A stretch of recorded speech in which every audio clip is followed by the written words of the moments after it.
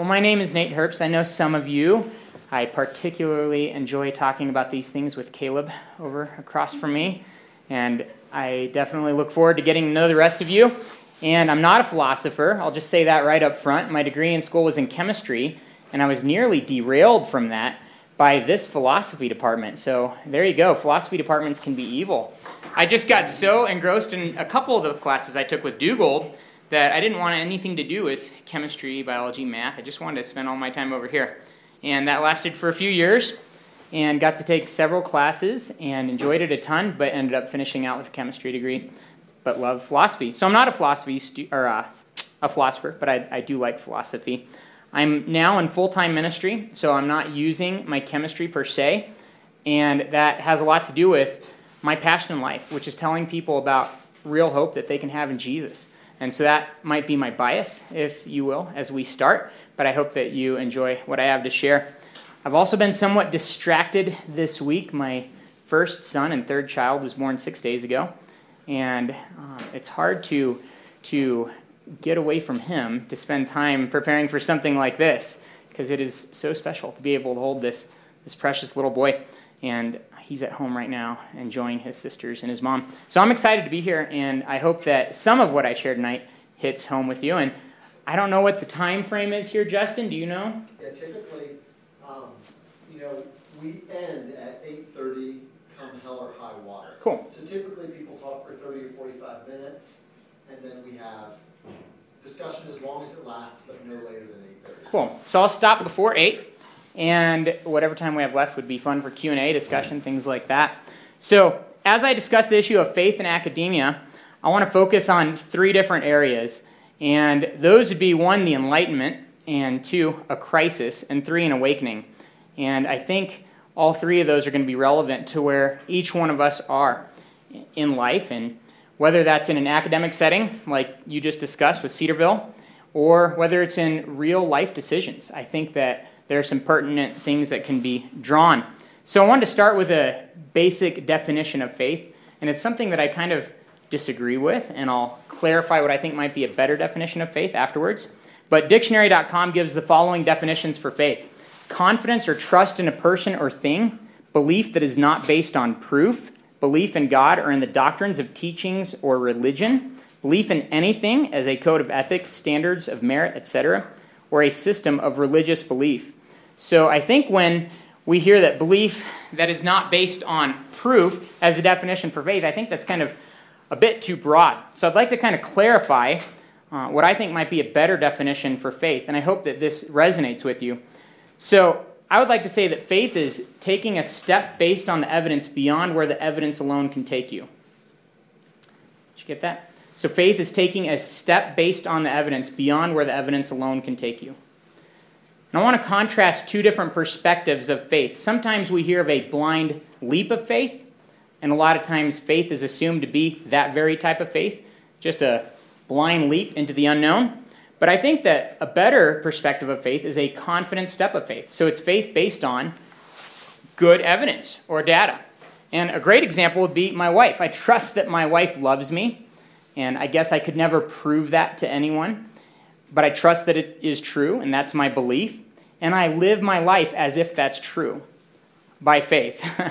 And it's working out so far. Like I said, I have a brand new baby boy. So anyway, I'd like to define faith, for this talk at least, as taking a step based on evidence beyond where the evidence alone can take you. The real difference, again, between these 2 is, I think, substantive. A blind leap of faith, I don't think is faith at all. I think that's just ignorance, right? And I think a lot of times, and I'll clarify this tonight, but when that's been defined as faith, faith has got a bad rap as a result of that. People have seen it as just this blind, ignorant jump into the unknown. And I don't think that's necessarily the case. So a lot of the bad rap of faith has come from, I think, bad semantics and just a wrong perspective of faith in the first place. And from a Christian perspective, a blind leap of faith is definitely not what the Bible talks about when it talks about faith. And the Bible talks a whole lot about faith. It says without faith it's impossible to please God. And it says that it is by faith that we come into a saving relationship with Jesus Christ. And it's not talking about this blind leap, but rather taking a step based on what I know to be true and what I've learned to be true as I've searched. So think it's important to talk a little bit about the Enlightenment, because before the Enlightenment, academia didn't seem to have a problem with faith. In fact, Harvard, I think, is a good example. In the mid-1600s, right about when the Enlightenment period was beginning in Europe, Harvard's original motto was truth for Christ and the church. Definitely no problem with faith in that motto. And in their 1646 rules and precepts, they say, check this out, let every student be plainly instructed and earnestly pressed to consider well the main end of his life and studies is to know God and Jesus Christ, which is eternal life, and therefore to lay Christ in the bottom is the only foundation of all sound knowledge and learning. And seeing the Lord only giveth wisdom, let everyone seriously set himself by prayer and secret to seek it of him.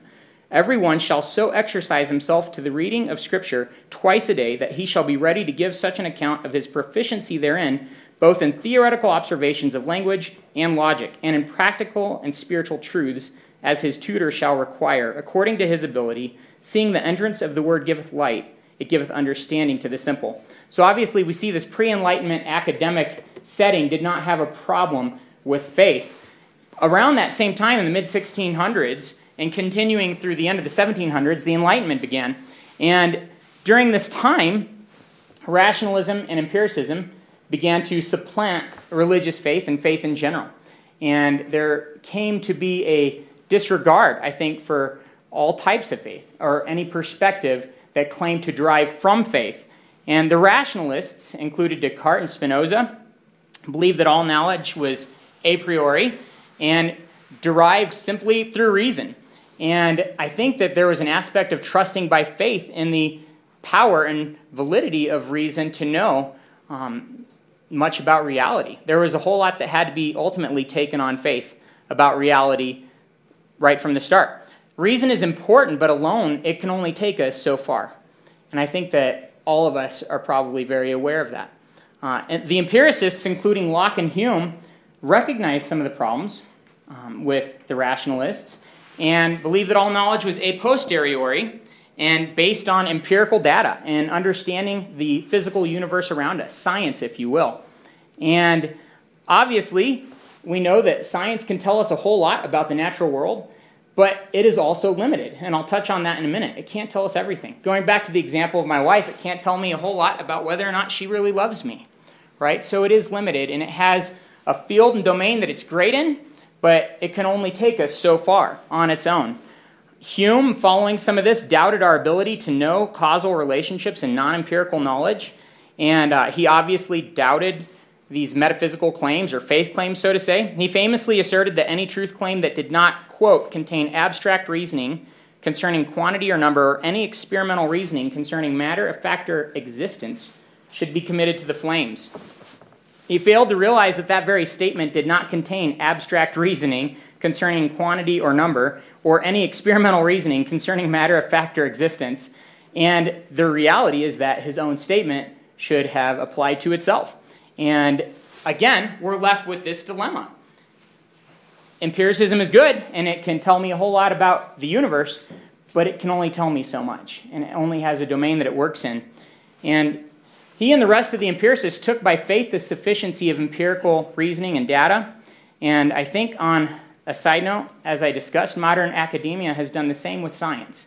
Science is seen as reigning supreme in academia, I believe, and I think more so outside of the actual halls of science. As a chemistry student here, my professors were full of humility about the boundaries of science. They were quick to tell all of us students that science is a great tool, but it surely can't prove anything, and it surely can only get us so far. And it's always going to tell us a little bit about the universe around us today, but it can't tell me anything conclusive necessarily about things outside of that, whether they be in the past or whether they be outside of our analytical potential, right? And so I think that chemistry and science are important. And then, Root, what was your degree in? Or what's your PhD in? Industrial engineering. Industrial engineering. Another scientist. And I think that science is important, but it has a domain that it works in, and it should not go beyond that. And it can't go beyond that in many different areas. Again, faith is required. So science is important, but alone, again, it can only take us so far, and it doesn't absolve us of the need for faith. And in fact, I think a lot of science rests on faith in certain assumptions. And those assumptions are taken to be true every time we perform science or believe science. But a lot of them ultimately are taken as assumptions.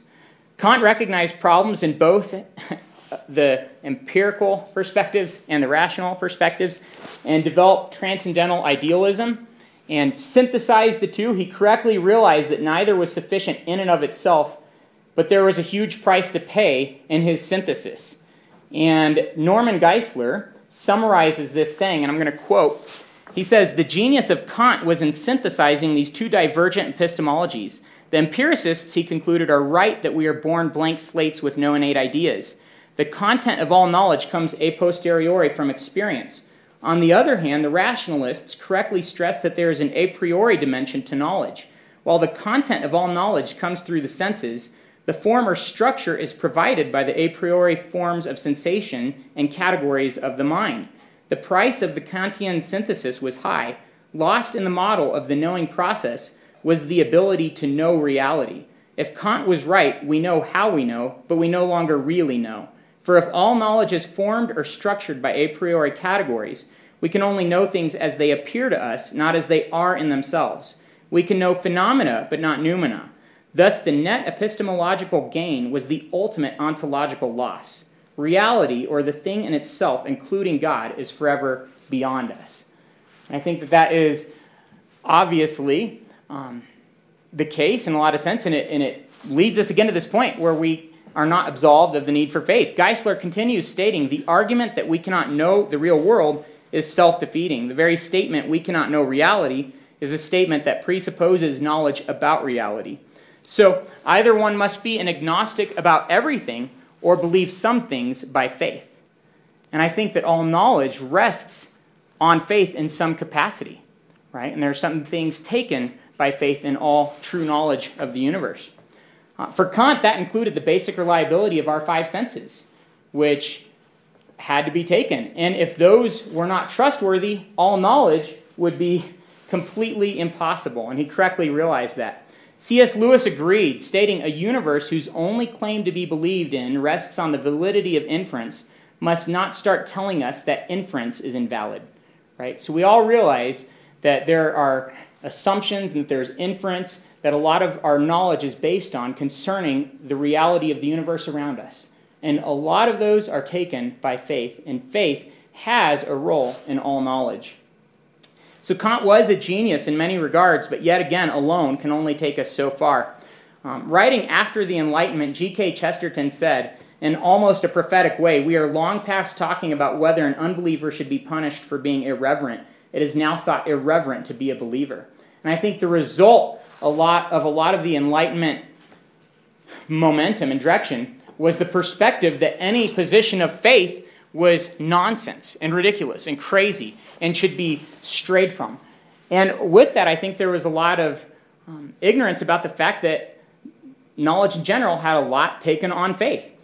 So Bertrand Russell, everybody's favorite atheist, got involved pretty far after this in the 1800s and realized the need for both reason and empiricism. He stated, "Reason is concerned with matters of fact, some observed, some inferred."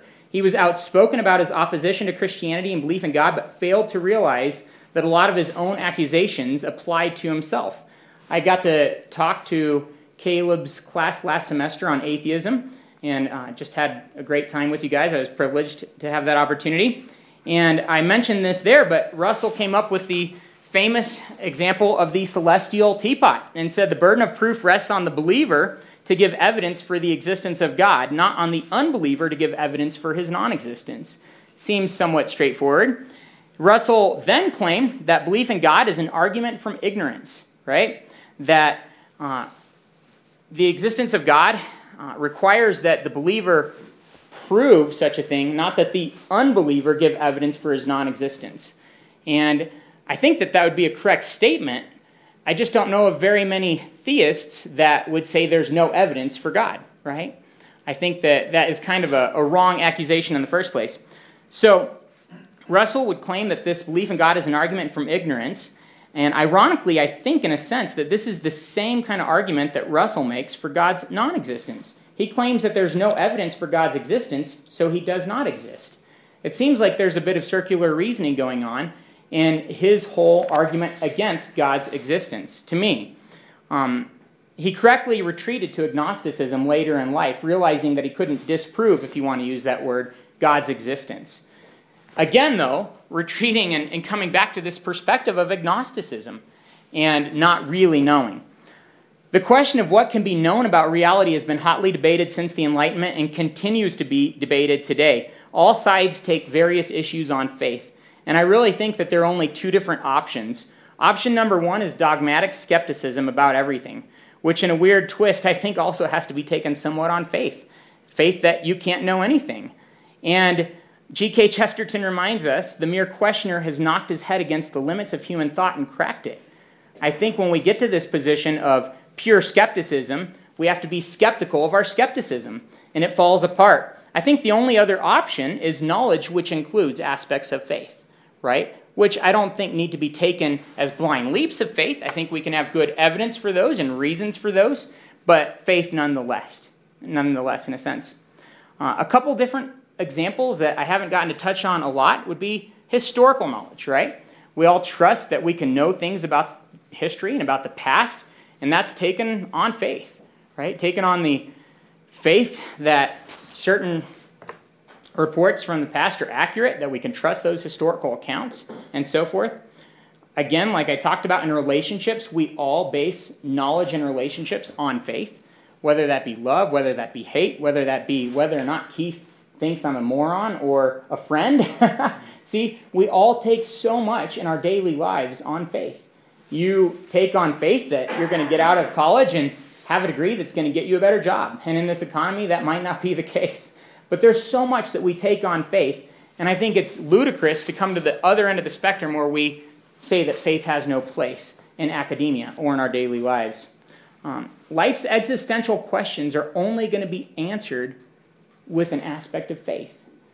Why you're here on this planet. What'll happen after you die. What your purpose is here. How you should live and what you should do and how you should act and what's right or wrong. All these huge questions can only be answered fundamentally with some reference to faith. A test tube doesn't tell me whether or not abortion is wrong, just to bring up a hot topic issue, right? There are so many aspects of faith that are required when we think about life's greatest existential questions. So, having rejected faith in academia in many ways, I think we've come to a point of a crisis, both in academia, but also in society as a result. So we've gone from an enlightenment to a crisis. And if all knowledge requires faith, a faithless society is in trouble, right? Institutionalized discrimination, bias, and bigotry are widespread in academia. And that's kind of a bold statement. But I think that there is a tendency to observe everything from a naturalistic perspective. And this has even infiltrated theology. And as theologians think about Scripture, for example, many theologians in today's academic settings do so from a very naturalistic standpoint, assuming that prophecy can't be the case, assuming that miracles did not happen. So naturalism and faithlessness, Caleb Valdez, glad to see you, buddy, have infiltrated all these different domains, even the domain of faith itself. And I think that we are seeing a crisis as a result of it. As described, the Enlightenment fallout has contributed to this, but there are other things that have contributed to it as well. Methodological naturalism is important. It's important to do science based on methodological naturalism. But that has oftentimes been extrapolated ad hoc into metaphysical naturalism. And there's no way to support metaphysical naturalism, although that happens throughout academia. Secular humanist propaganda has also played a role. Two of the foundational principles of the secular humanist declaration are religious skepticism and the separation of church and state. And they have made sure that these fundamentals have been instituted throughout society and in modern education. Those two are aspects of the secular humanist declaration, and they've been very successful. at propagating their ideology throughout society, I believe. And concerning separation of church and state, because I think it contributes to this anti-faith perspective that we often see.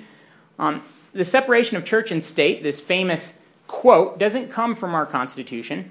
And I've been faced with this doing ministry on this campus even. I've been told by administrators we have to preserve separation of church and state, and things like that. What people fail to realize is there's nowhere in the Constitution that we see separation of church and state.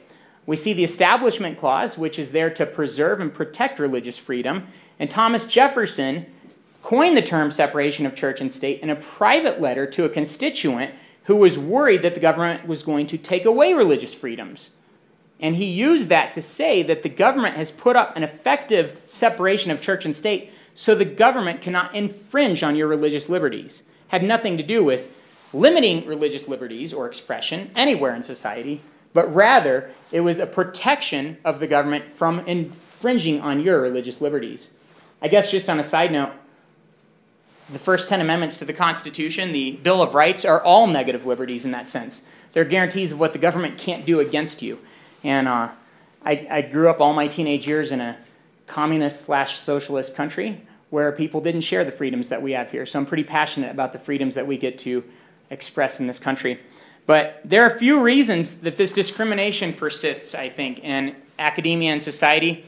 First of all, like I said earlier, it might be semantics. Faith is described oftentimes incorrectly, as a blind leap of faith, as an ignorant jump into the unknown. And of course, such ignorance should never be condoned in any kind of society, right? We should all learn. We should all base our beliefs in evidence and in reasoning. But faith isn't just a blind leap into the unknown.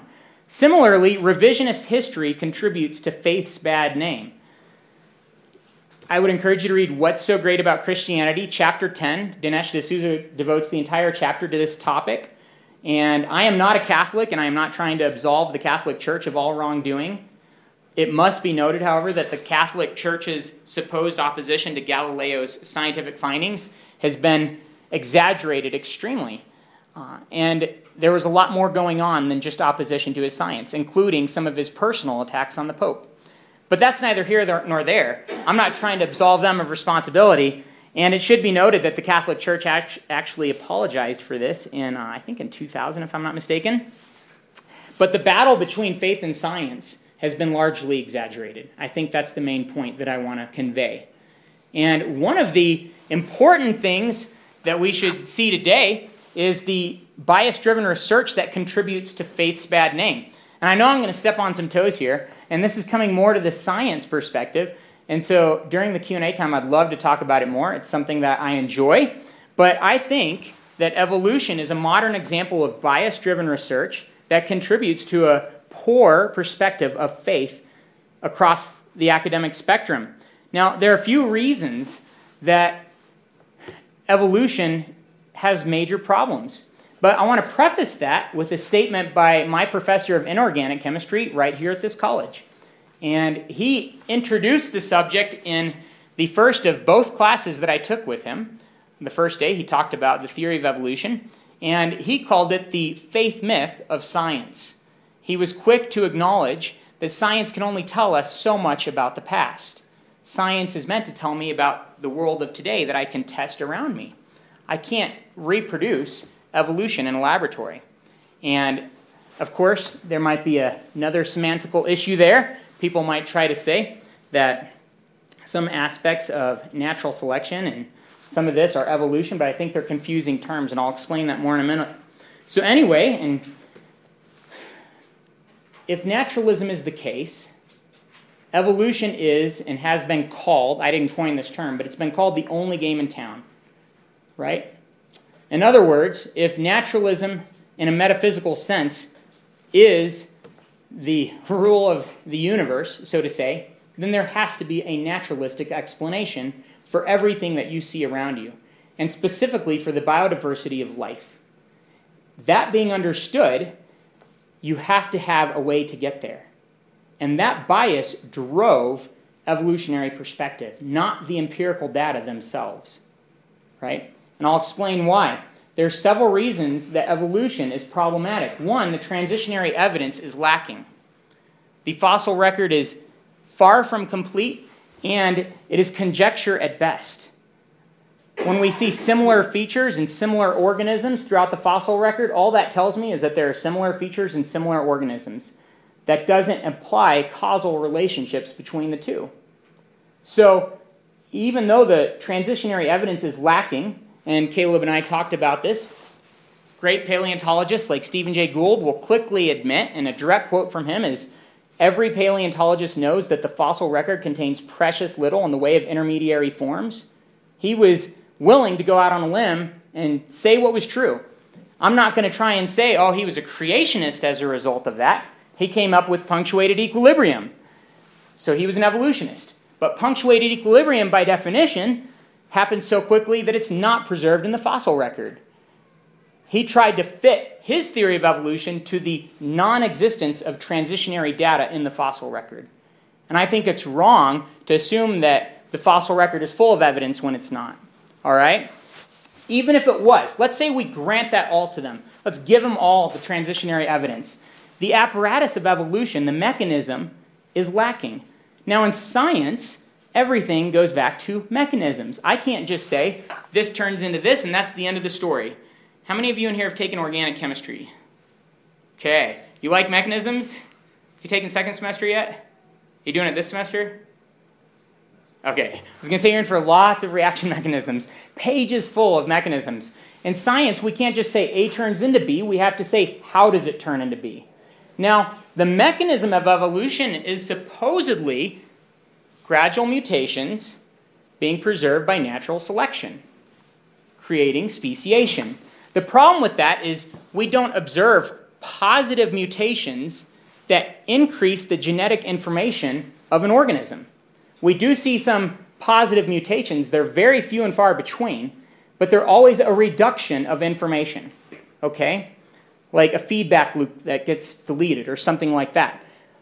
A mutation that benefits the species, that increases the genome of that species with new information, that is critical for the theory of evolution, has never been observed, right?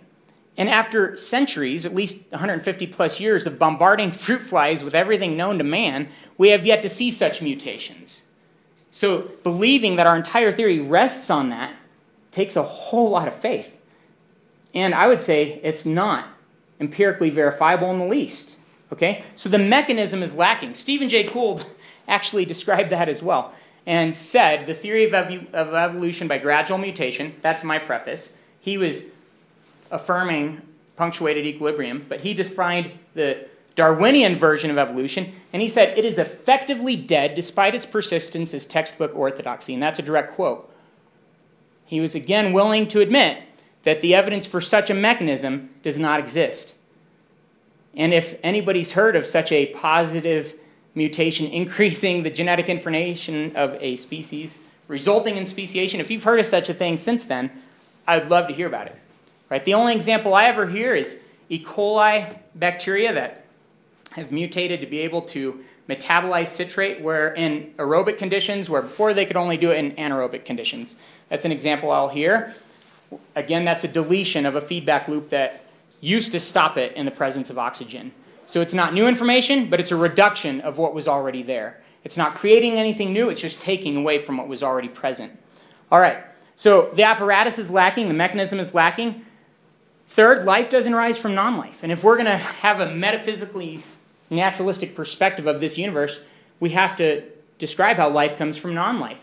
And abiogenesis, chemical evolution, if you will, is baseless. Of course, we've never seen such a thing. And we all know of how you could have some organic molecules formed in some primordial soup, so to say.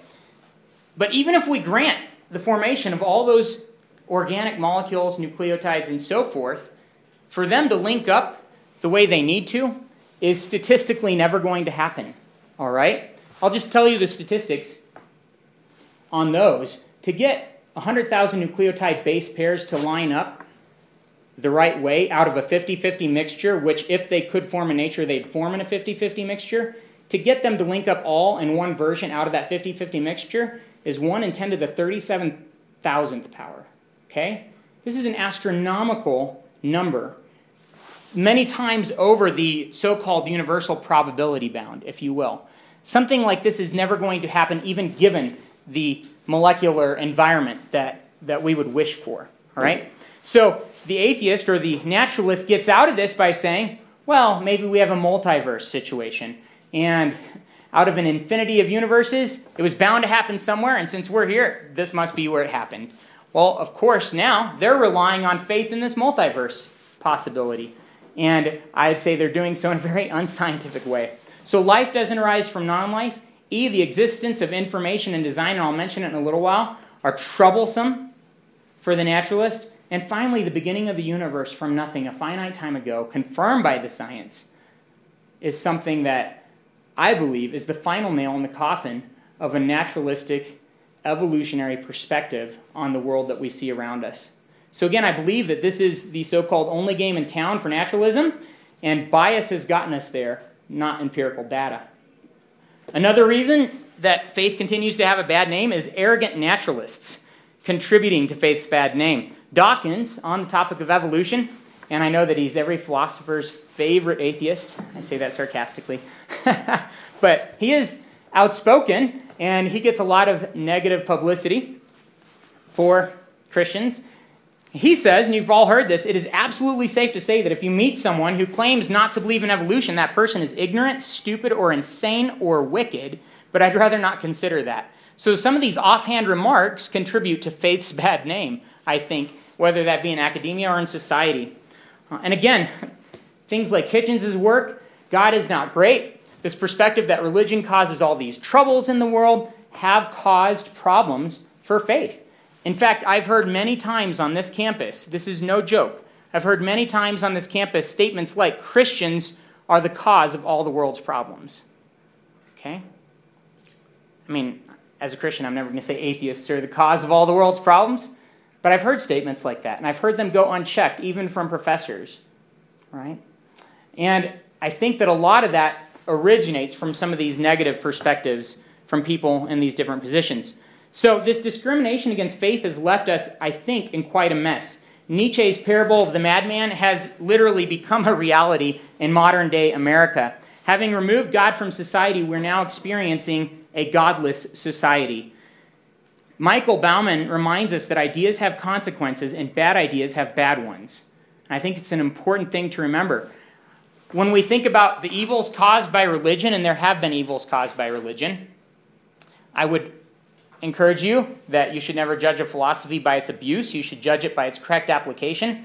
When Jesus says to love your neighbor as yourself and to love your enemy and to bless them and to pray for them, and then Christians do the opposite of that, I don't think that's the fault of Christianity, but I think that's the fault of sinful people. And on a side note, that's the whole point of Christianity, is that I am sinful and need a Savior.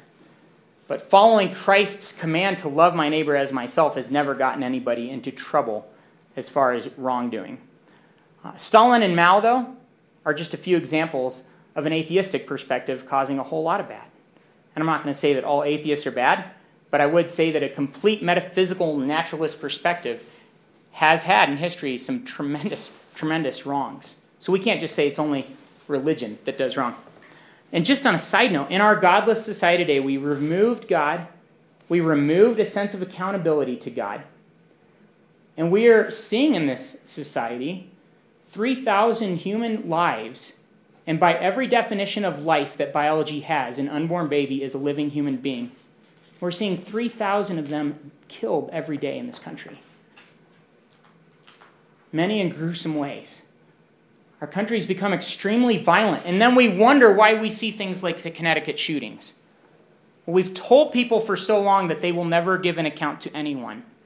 We've told people for so long that they should do whatever feels good.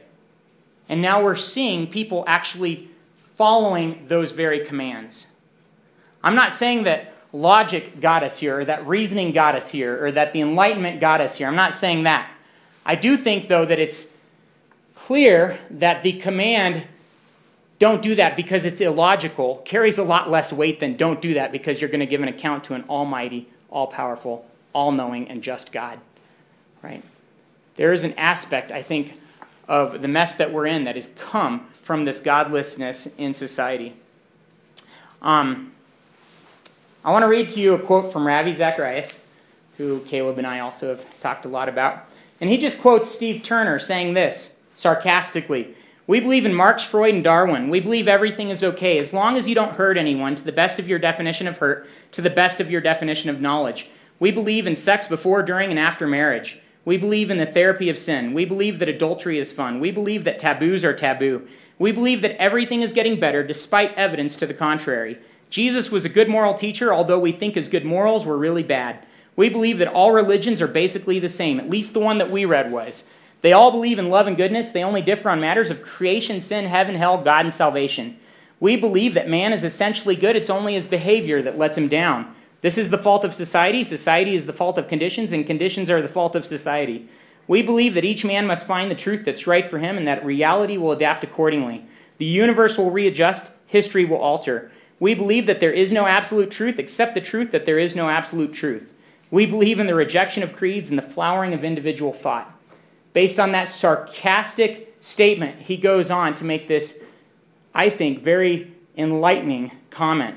"If chance be the father of all flesh, disaster is his rainbow in the sky. And when you hear state of emergency, sniper kills 10, troops on rampage, youths go looting, bomb blasts school, it is but the sound of man worshiping his maker." If there is nothing more than chance and naturalism in this universe, we should not be surprised nor angry when Connecticut mass shootings happen. That should just be the ebb and flow of a chaotic world. We all know that's not the case, though. We know there's something more. We know that's wrong. Unfortunately, our educational and academic institutions have trained a godless and faithless society, and now we're reaping the results of this indoctrination. And I believe we desperately need an awakening. And that's what brings us to the final part of this message, which is an awakening. So an enlightenment, a crisis, and an awakening. So whether it's a sunrise in the morning or a light being turned on during your sleep, enlightenments always precede awakenings. And it's time to evaluate the evidence and take a step of faith that it leads us to. And I think we've got to realize that metaphysical naturalism is unsupportable. That's the end of the story. And it requires a blind leap of faith based on a bias. Supernaturalism, if you will, must be recognized as a reasonable possibility. This includes a confident step of faith based on the evidence. And I'm not saying that all religious perspectives are equal or that all faith is equal. I think that faith should be based on evidence. So here are a couple reasons that I believe there's more than just naturalism. Here are a few reasons that I believe that you can take that next step of faith to believe there's something more truly there. First, the empiricists and rationalists of the Enlightenment and academia ever since has tried hard to contradict the reality of miracles, right? And I think that we can't do this so quickly. I would ask you to please check out Craig Keener's new 2-volume, 1,200-page work. It's a scholarly work titled Miracles. You can just Google it, Craig Keener, Miracles. And for 1,200 pages, he documents miracle claim after miracle claim after miracle claim, all through history, including in the present day, and all throughout the world. And he does so from a strong scholarly perspective. You should check it out. But the bottom line is, there are miracle claims throughout the world, and we can't just refute them ad hoc, just tossing them out as if nobody is claiming them. And I'll just say from this campus, I've seen students that I believe had real miracles happen in their life, including a student that I got to help lead into a relationship with Christ. And shortly thereafter, maybe a month thereafter, he was diagnosed with testicular cancer. And he came to me. He didn't know what to do. He was not doing this for a show. He didn't even know that Christians believed in miracles. And he said, "I'm confused. I don't know. Like, what's happening?" And I said, I believe in prayer. Prayer doesn't always turn out the way I want. On a side note, as a father, I don't answer my kids' desires the way they want always. So it stands to reason that God wouldn't do that with us all the time. But I said, I don't know how it'll turn out, but I do know there's power in prayer and God can heal you. So I said, let's start praying for you. And we got 300 or 400 other people to begin praying for this guy, right? And the doctors told him, you're going to have to drop out of school to fight this. This is a big deal. And you have to give it your full attention. So he withdrew from school and went in to get his last checkup before they were going to determine all the treatment and everything. And in this next checkup, they could find nothing, okay? Was it a fluke? Was it an accident? Did the doctors make a mistake? Who knows? But all I know is I can't just say, oh, there was no miracle. We saw another student that wasn't supposed to live through the weekend. We began praying for him. By the Wednesday after that, he was talking, and by the Saturday after that, he was walking. The doctors themselves said this is a miracle. He had a brain injury, bleeding on the brain. He was in a coma, came out within the week. The doctors had no medical explanation. So just to say miracles don't happen is crazy. I believe they do happen all around us if we'll observe and be willing to look. Next, I think there's a nearly universal belief in God. And I think that says something about a supernatural world. I also think that supernatural experiences, although they're not necessarily the strongest evidence, they have to be considered as a type of evidence. And for me as a believer, as someone that studied science and philosophy, I have a lot of good reasons to base my faith in Christ. But I have to tell you that he relates to me in such a personal way every single day that is superior to any of those reasons in and of themselves. So experience can't just be written off. Similarly, there are good arguments for God. The cosmological argument for God's existence is strong, and I think that most people on all ends of the philosophical spectrum would at least admit that it's a strong argument.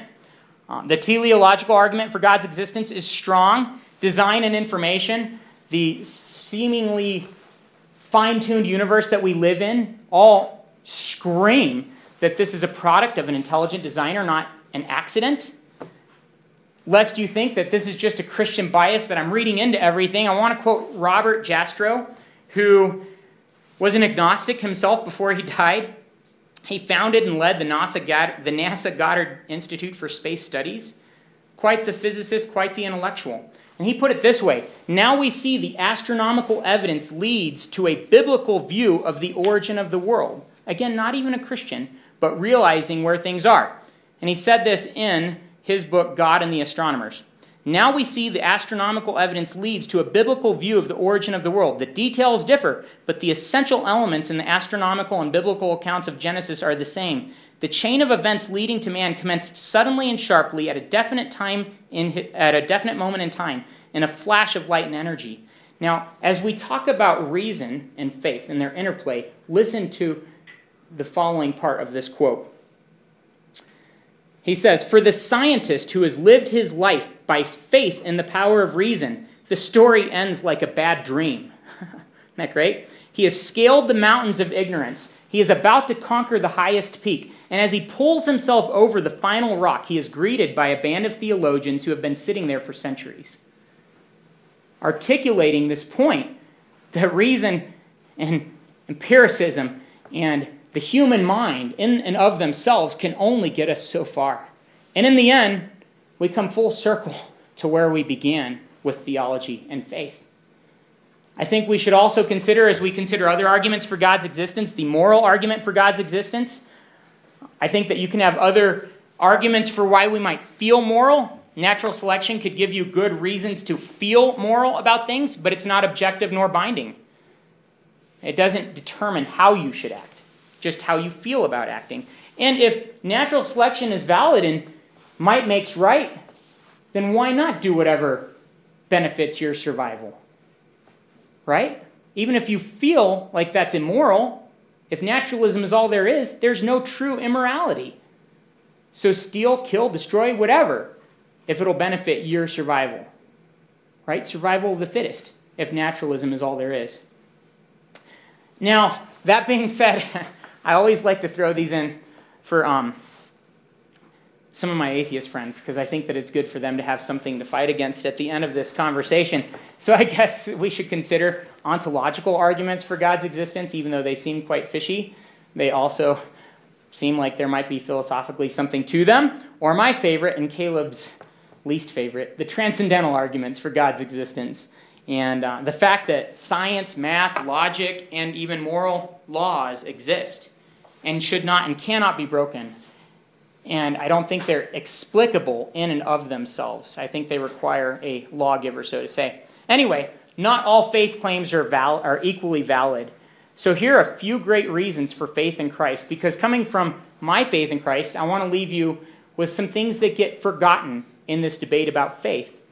All faiths are lumped together, and people think faith is bogus, and if you're an intellectual, you won't depend on faith whatsoever. Well, when we look at history, and if we can know anything about history, we can know that Jesus actually lived on this planet. Okay? There are 4 times as many historical references to Christ from the first 150 years after his life than there are to Tiberius Caesar, who ruled the known world during his lifetime. That's phenomenal. The statement that there's no evidence for Christ is so ignorant, it does not occur in academia in the settings of historical studies of Christ. And those 42 historical references to Christ were not all written by Christians. Many of them were from secular sources, and in fact, 9 of them came from secular sources. It's interesting to note that there are only 9 secular references to Tiberius also. So yet again, just from the secular setting, there's equal evidence for Christ's life as there is for the ruler of the known world of his day.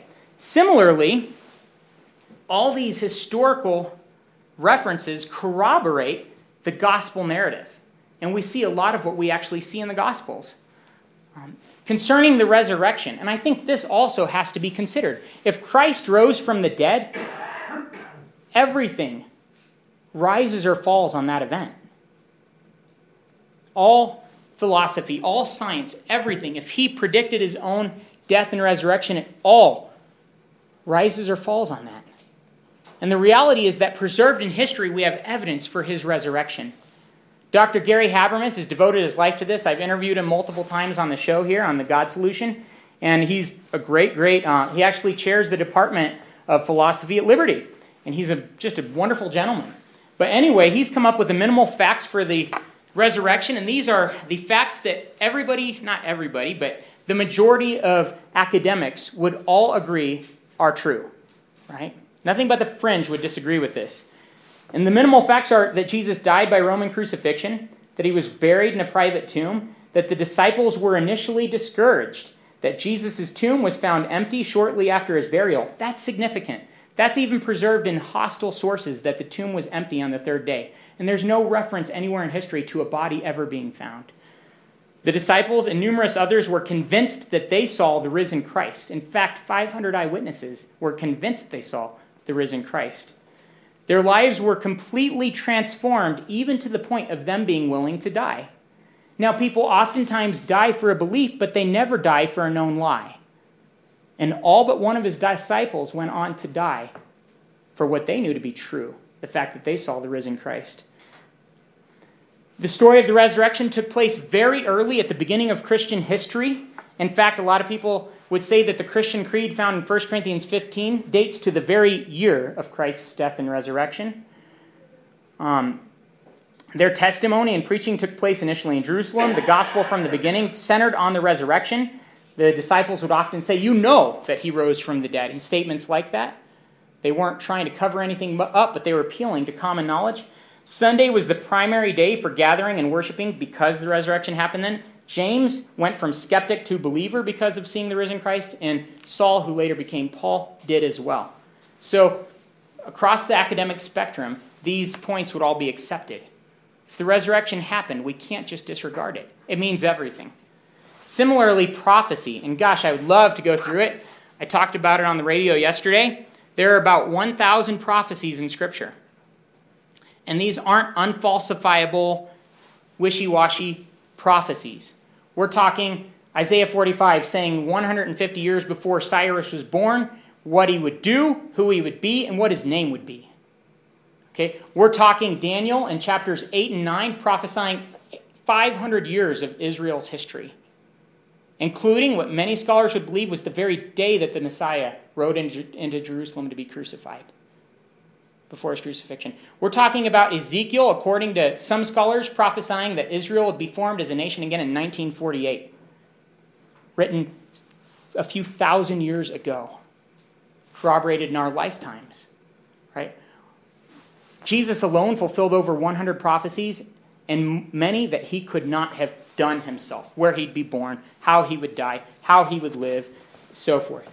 Prophecy, I think, screams for our attention. If there's accurate and fulfilled prophecy anywhere, we can't just write it off. And it's evidence for something far more than a metaphysical, naturalistic world. Finally, as somebody that has studied a lot of science, I love the scientific statements in the Bible. The Bible talks about the expansion of the universe, radioactive decay, entropy, and many more. The Bible is not a scientific textbook, okay? But it makes statements that I think bear God's fingerprints. With all this being said, I want to conclude with an invitation to faith, and at least an invitation to consider the possibility of faith, to be open-minded about the ability to have an aspect of faith in your knowledge, and to realize ultimately you already do, right, about so much in life. And I want to specifically invite you to consider faith in Christ. And as I say that, I want to say that an awakening requires intellectual integrity and humility. Faith is taking that step based on the evidence beyond where the evidence alone can take you. I think it's important to realize that we can't ignore evidence by faith, right? It takes faith to ignore prophecy. I've brought prophecy up with people before, and they just go, that's ridiculous. Like, that's ridiculous. You can't just write this off, right? But I think that it's important to follow it by faith. Here are 10 great reasons to put your faith in Christ.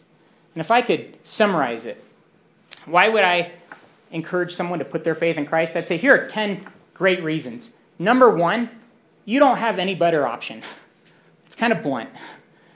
Nobody else has promised you what he does and then backed it up by actually beating death himself.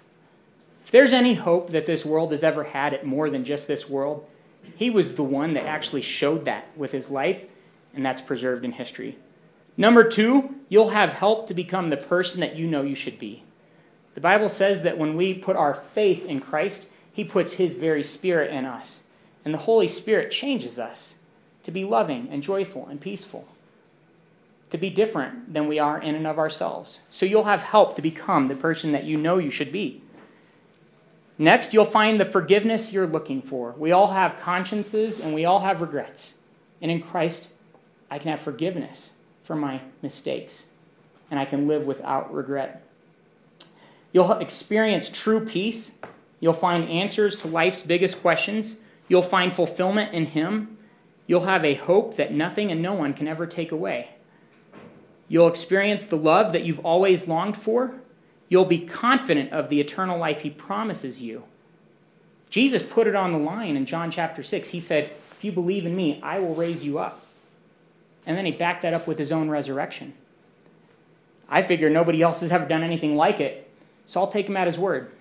I'll believe in him by faith, based on the evidence, realizing that if anybody ever had the ability to deliver on that promise, it's him. And finally, the ultimate reason, I believe, to believe in Christ is it's true. We know from history, we know from all these accounts that this is true. This isn't just make-believe or a blind leap of faith. This is a confident step of faith based on the evidence. That being said, I want to summarize Christ's main message, because a lot of people get this really messed up. Christ's message isn't one of going to church on Sundays and making sure you do everything right and telling everybody how wrong they are. That's not the message of Christ. The message of Christ is that God loves each and every one of you. He says that his thoughts for you outnumber the sand of the seas. I mean, just wrap your mind around that. It's incredible to have somebody that would love you that way. He says that Nate is a huge sinner, and that all of us are.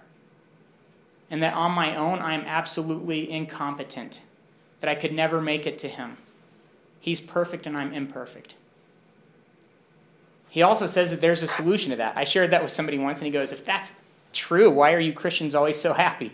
I said, yeah, it is pretty miserable to be separated from God because of my sin. But the reality is that Jesus came and lived a perfect life and died on the cross. He paid for my sins so that if I put my faith in him, I could be forgiven. Not because of my performance, but because of his. Right? That being said, I think it'd be cool to close with his exact words. I've talked a little bit about Christ.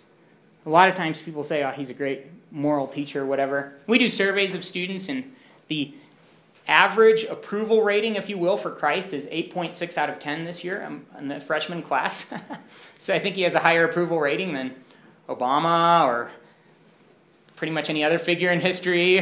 he's popular. But I think a lot of times people have this high approval rating based on ignorance. They don't know what he really said. So here's what he said, and I'll close with this. He said, God so loved the world that he gave his only son, so that everyone who believes in him will not perish, but have eternal life. As the Father has loved me, so have I loved you. Come to me, all of you who are weary and carry heavy burdens, and I will give you rest. I am the bread of life. He who comes to me will never go hungry, and he who believes in me will never be thirsty. I am the light of the world. If you follow me, you won't be stumbling through the darkness, because you will have the light that leads to life. All who put their trust in me will no longer remain in the darkness. My purpose is to give life in all its fullness. I have called you friends.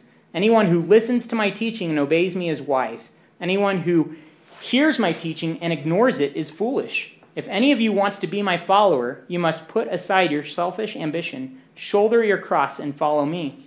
How do you benefit if you gain the whole world but lose your own soul in the process? Sin is unbelief in me. For out of the heart come evil thoughts, murder, adultery, sexual immorality, theft, false testimony, slander. These are what make a man unclean. Everyone who sins is a slave of sin. They will go away to eternal punishment, but the righteous to eternal life. If you do not believe that I am the one I claim to be, you will indeed die in your sins. If you try to keep your life for yourself, you will lose it. But if you give up your life for me, you will find true life. Those who listen to my message and believe in God who sent me have eternal life. They will never be condemned for their sins, but they have already passed from death into life. Greater love has no one than this, that he lay down his life for his friends. All who love the truth recognize that what I say is true. Everyone who looks to the Son and believes in him shall have eternal life, and I will raise him up at the last day. Turn from your sins and believe this good news. I have told you this so that my joy may be in you, and that your joy may be complete, so that in me you may have peace. In this world you will have trouble, but take heart, I have overcome the world. Be sure of this, I am with you always. I will never fail you. I will never forsake you. I am the way and the truth and the life. No one can come to the Father except through me. No one can see the kingdom of God unless he is born again. I stand at the door and knock. If you hear me calling and open the door, I will come in and we will share a meal as friends. So I would encourage you, investigate him. Investigate a life of faith, and specifically investigate Christ's claims. And realize that there's more than mere questioning. I think that you can have confidence about so much more than just reason and just the empirical data can give you. So that's all I have to share, and I'd love to hear some questions and spend some time discussing. I know it's probably not your typical philosophical talk, so to say, but I'm glad that I had the opportunity to come and spend the night with you. Any questions? Oh, there's bound. Oh, I know.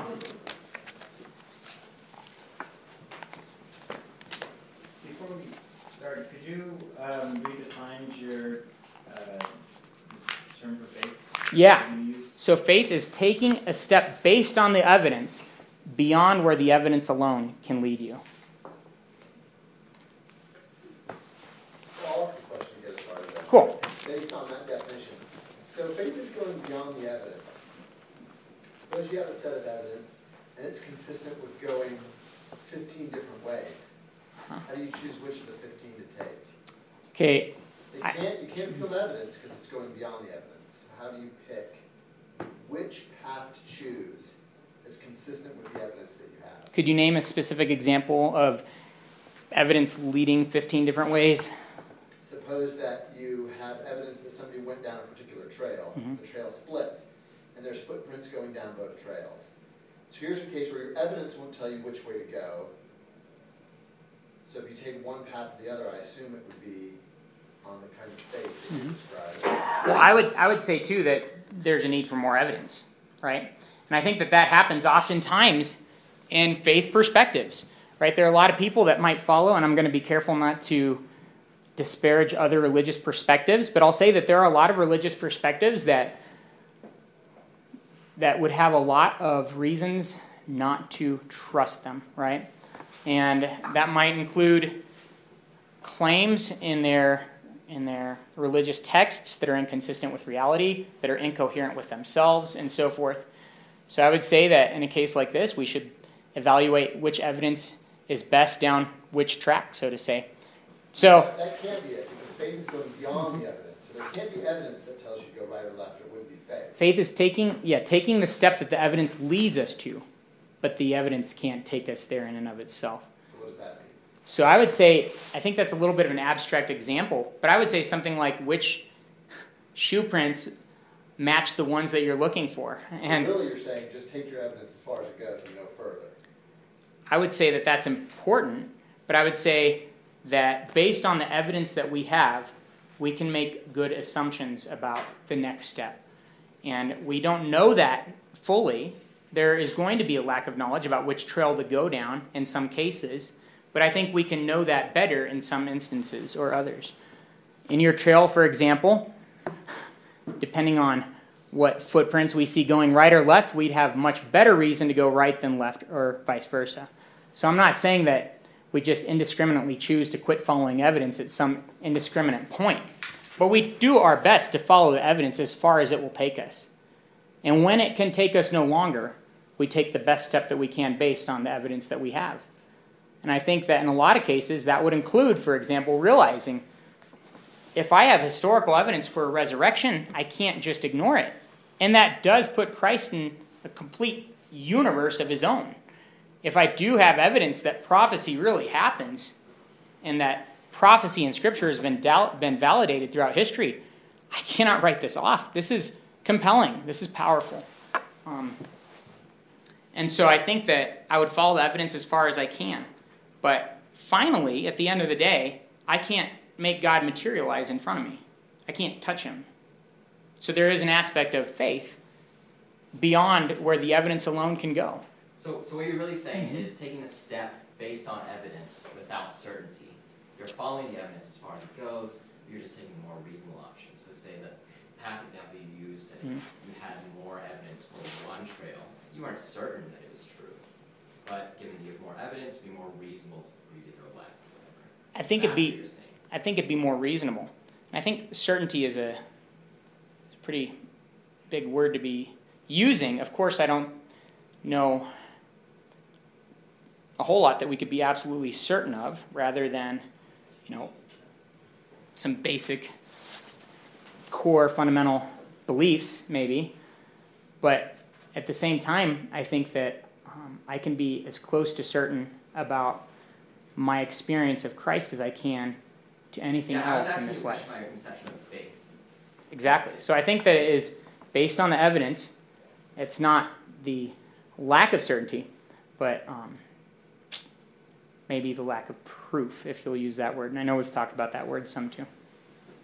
So maybe with Justin's case, the most reasonable thing would be to just be agnostic. If it was actually a case in which you had 15 ways, and they're all equally the same, maybe the most reasonable thing would be to be agnostic. So I guess, that's what I would do. If that was actually the case. But it would probably be pretty hard to actually come up against something in which you had 15 options that were just as equally reasonable. What? Generally, it seems like you come up against contradictory things and you find which one's more reasonable. And if I can't, then I just withhold from choosing one, I guess. That would be the most reasonable thing to do in the situation. And I'd say, let's up the ante a little bit. What if the path you choose actually has consequences on your own being? So it behooves you not to just be an agnostic and sit down at the branch in the path, right? Or maybe a loved one is in need of your help. So I would say that the higher the stakes, the more I don't want to just sit and question everything. So I want to know. Yeah, just blindly go whichever way you want. If you were in such a situation, that would be interesting. But I would say I don't see that kind of a situation as it regards faith specifically in Christ. Well, I think so then you're not talking about faith when it comes to Christ, because faith is supposed to be moving beyond the evidence. No. I'm saying there's not equal evidence in 15 directions. Right? Some faith claims have a lot more evidence than others. Say I believe in Christ, how am I jumping ahead of the evidence, given that there's all these evidence that he resurrected, that God exists, and so on? Okay. I have not seen him with my own eyes. So you're not Jesus actually said, blessed are those that don't see, right?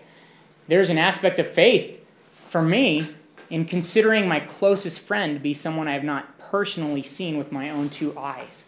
Does that mean he doesn't express himself in real ways to me? Not at all. My experience of Christ is extremely real on a daily basis, whether that's in the things I'm learning or the things that I'm being prepared for.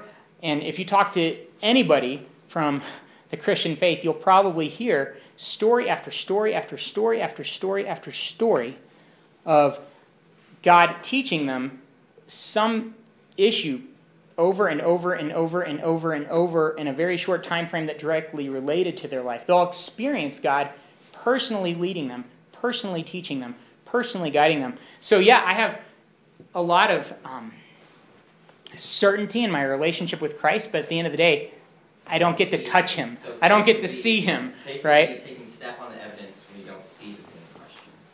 You could maybe word it that way. Makes sense. I'm not sure if I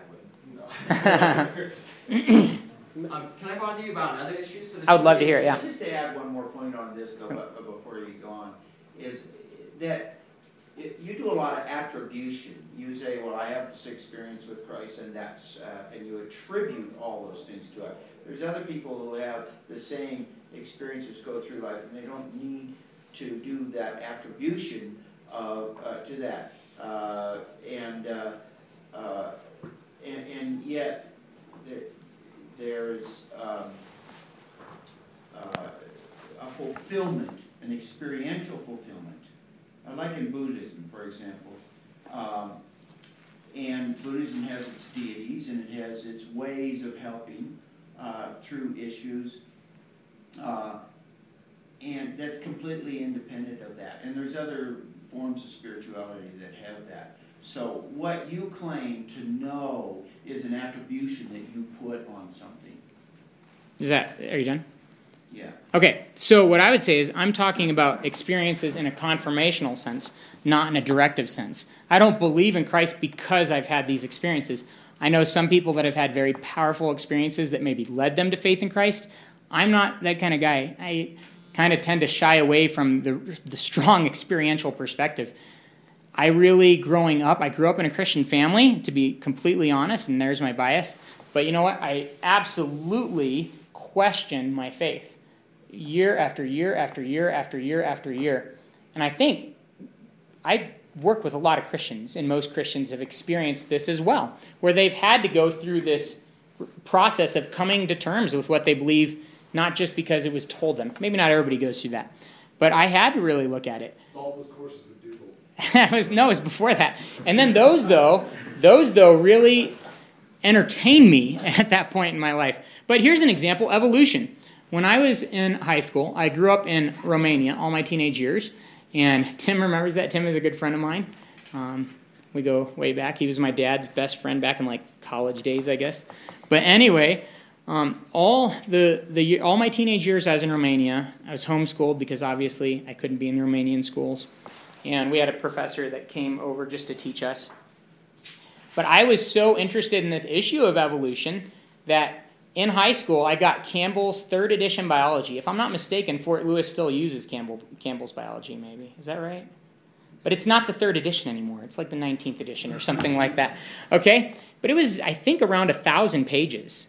And I read the thing cover to cover and took meticulous notes on it because I really wanted to know for myself what's at stake here. Am I believing complete nonsense, or is there something to really get at? So I would say that having studied a lot of the evidence, I came to a place where I needed to make a decision by faith based on the evidence. Having made that decision, Christ has confirmed that to me in very real ways. Just another one. Root, when I first met you tonight, I told you about my prior experience in the environmental industry, kind of like yourself. I ran the air quality program for the Southern Ute Indian Tribe when I graduated from this campus with a degree in chemistry. And I left that after 2 years, which was the plan all along, to go into full-time ministry. But I left a very secure and very good paying job, and I was slated, the program manager position was open, and I was the shoo-in for that. And even after I came on staff up here, my old boss came and found me on campus, and he said, "I'd like you to apply for the program manager position." And I said, "You couldn't convince me to apply for $1 million. But when I left that job, I joined a staff team that has 0 guaranteed paycheck. This is no joke, okay? I haven't been guaranteed a paycheck in about 9 years, right? I've trusted by faith since that day that if God wanted me to be doing what I'm doing, that he would provide. I see him miraculously providing month after month after month after month. I've never missed a mortgage payment. I've never missed a car payment. I've never missed putting food on the table for my kids. I can tell you in a million different ways, God confirms himself to me in very real ways. But I think that is after the step of faith. I think a lot of times I make the step based on the evidence that I have, which maybe isn't everything. And then over time, that's confirmed. Nick, can I ask a question? Yes. Questions? So, I'm confused about a couple of things. I'm confused about a lot of things. You're in the right place. Good. It is philosophy.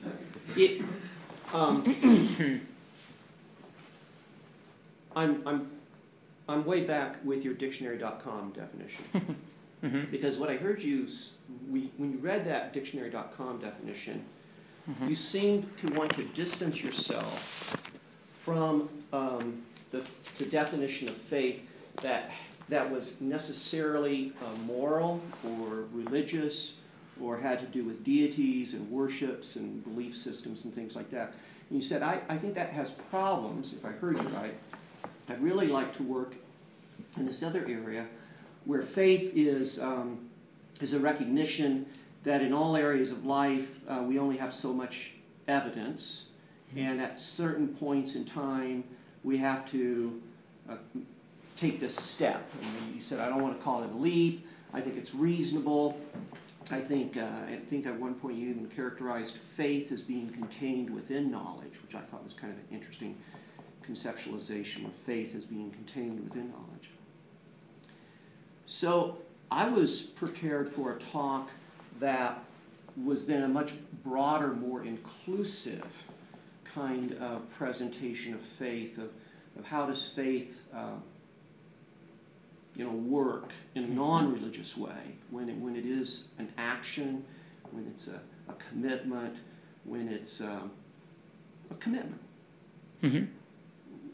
beyond what evidence would lead you to do. And yet then the whole talk actually seemed to be less about that and more about the dictionary.com definition. Faith is about a religious system.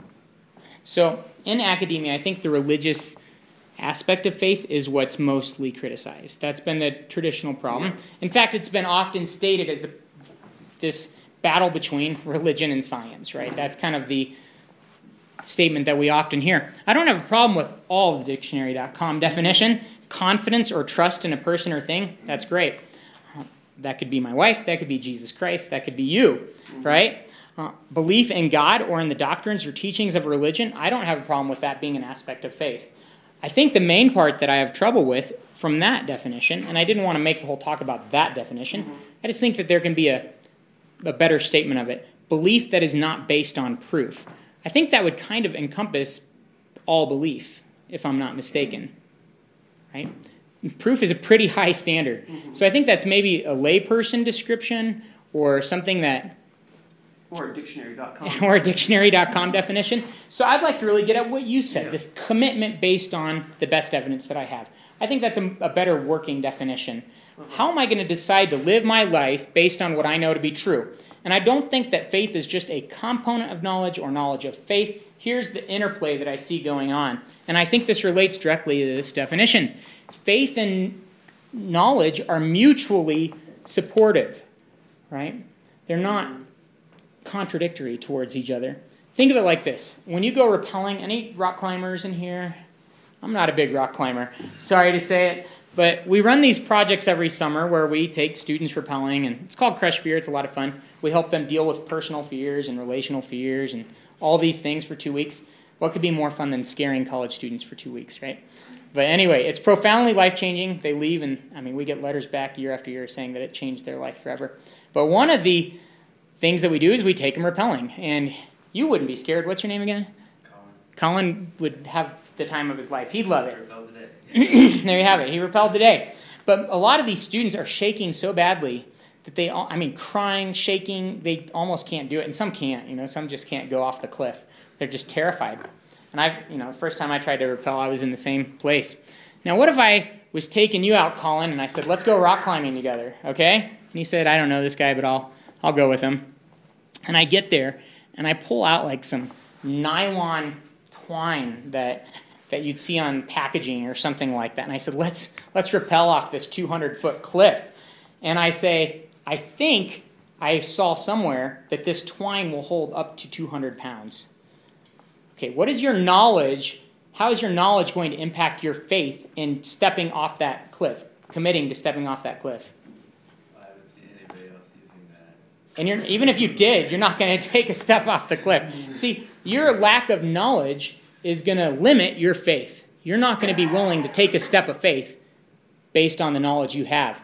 Whereas, if I come and I have a rope that I pull out of the package and you see the rating and all that, and you have every reason to believe it's legitimately a good rope, your knowledge is probably going to lead you to step off the cliff, but not if I'm belaying or anything like that, right? Not if I'm on the top. But see, knowledge, I think, can support faith. And similarly, faith, I think, can support knowledge. What if I was skeptical about all the scientific advancements that have preceded me? Or what if I was skeptical about all the historical knowledge that we have? My knowledge would be limited as a result of it. So similarly, I think my faith in taking certain things, maybe historical statements or scientific realities, my faith that Kant had something reasonable to say, or my faith that some of Einstein's theories were legitimate, helps me grow in knowledge in a lot of different areas. So I think faith and knowledge are mutually supportive and not mutually contradictory, if that makes sense. But I don't necessarily think they're a component of each other, but maybe two different bricks in the same building, so to say. Okay,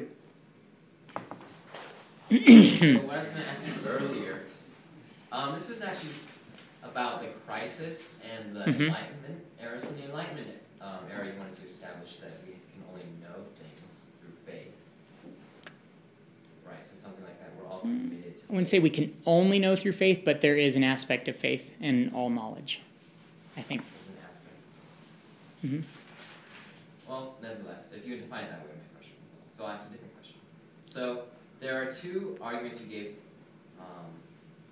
for God. There's this fine-tuning argument, and there's this argument that we can't explain how life grows. Yes.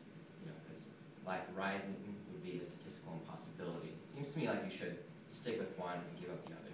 So why is that? Fine-tuning, all these natural laws are in place, and these natural laws need to be in place in order for life to arise, or something like that. This argument from abiogenesis, however, is going to say, even with these laws in place, life rising from non-life is going to be a statistical impossibility. So essentially, the fine-tuning argument would be saying is, you need all these physical laws for life to be a statistical impossibility. Something like that seems wrong. So it seems like you should give up either the one of those arguments. No, I think you're wrong in this. You need all those laws for life to be possible on this earth. But none of those laws can cause life to come to exist out of pure matter.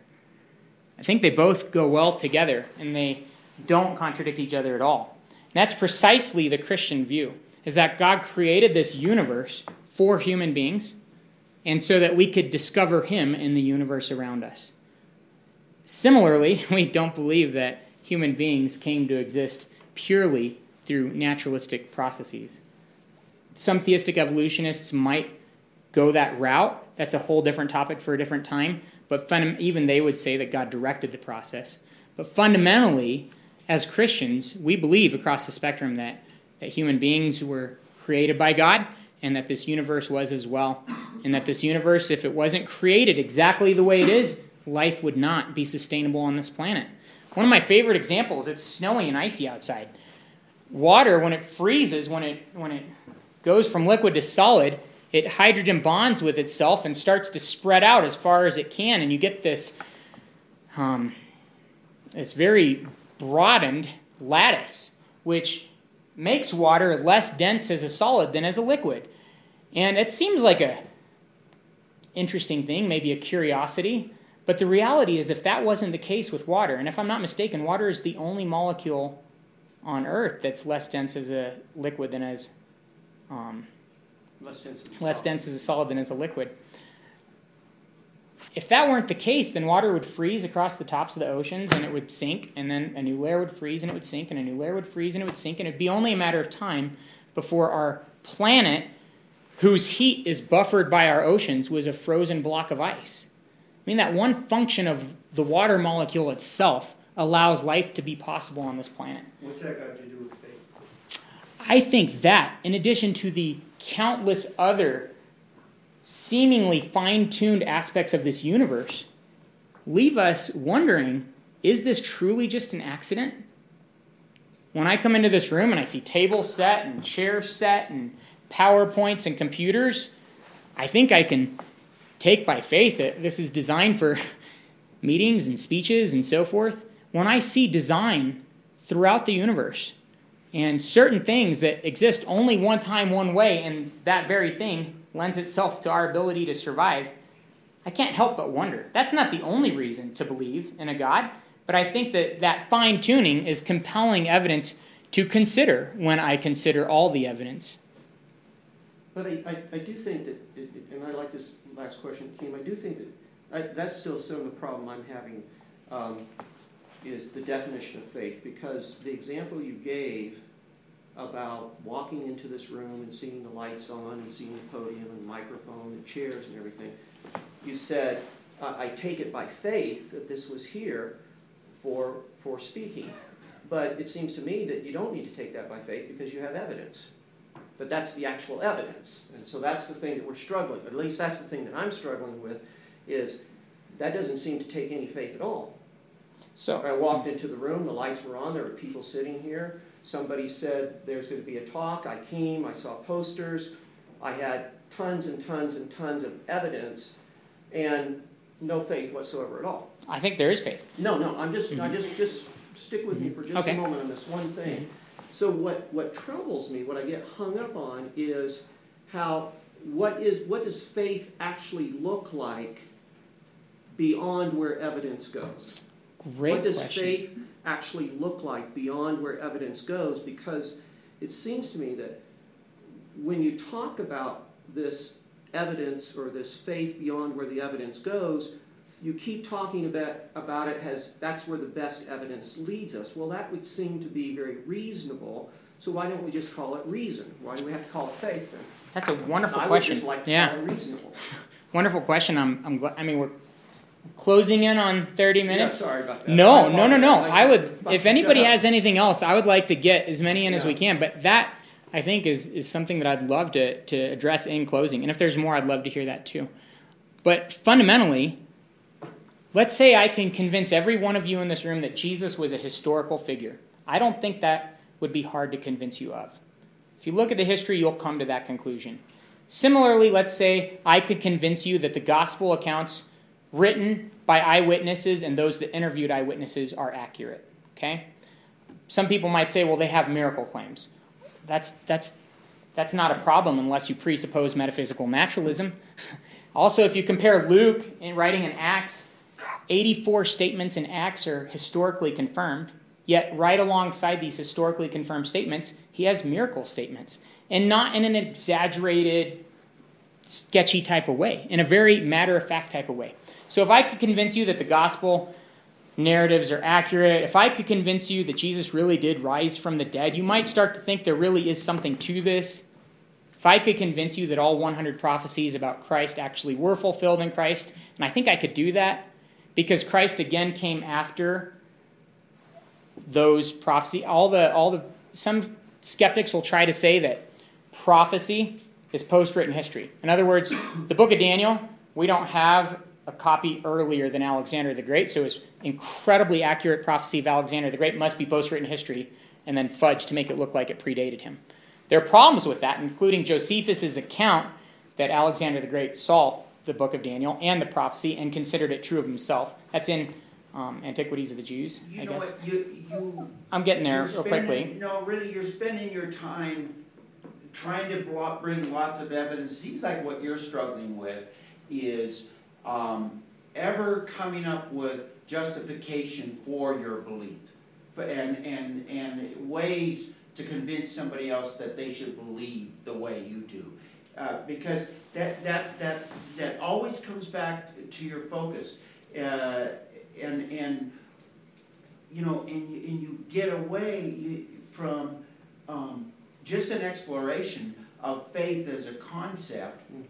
You want to keep bringing it back to, well, I believe this, and then you go to all these, and this is, I think that you will find that most of the people in the world don't have any problem with Jesus. In fact, you know, most of the people in the world probably know about him and don't have any problem. What they have a problem with is Christians, and Christians trying to impose their beliefs, and one of their beliefs is that people are not going to be saved, and whether they know it or not, it's your job, your charge, to go and convince them that they need to be saved.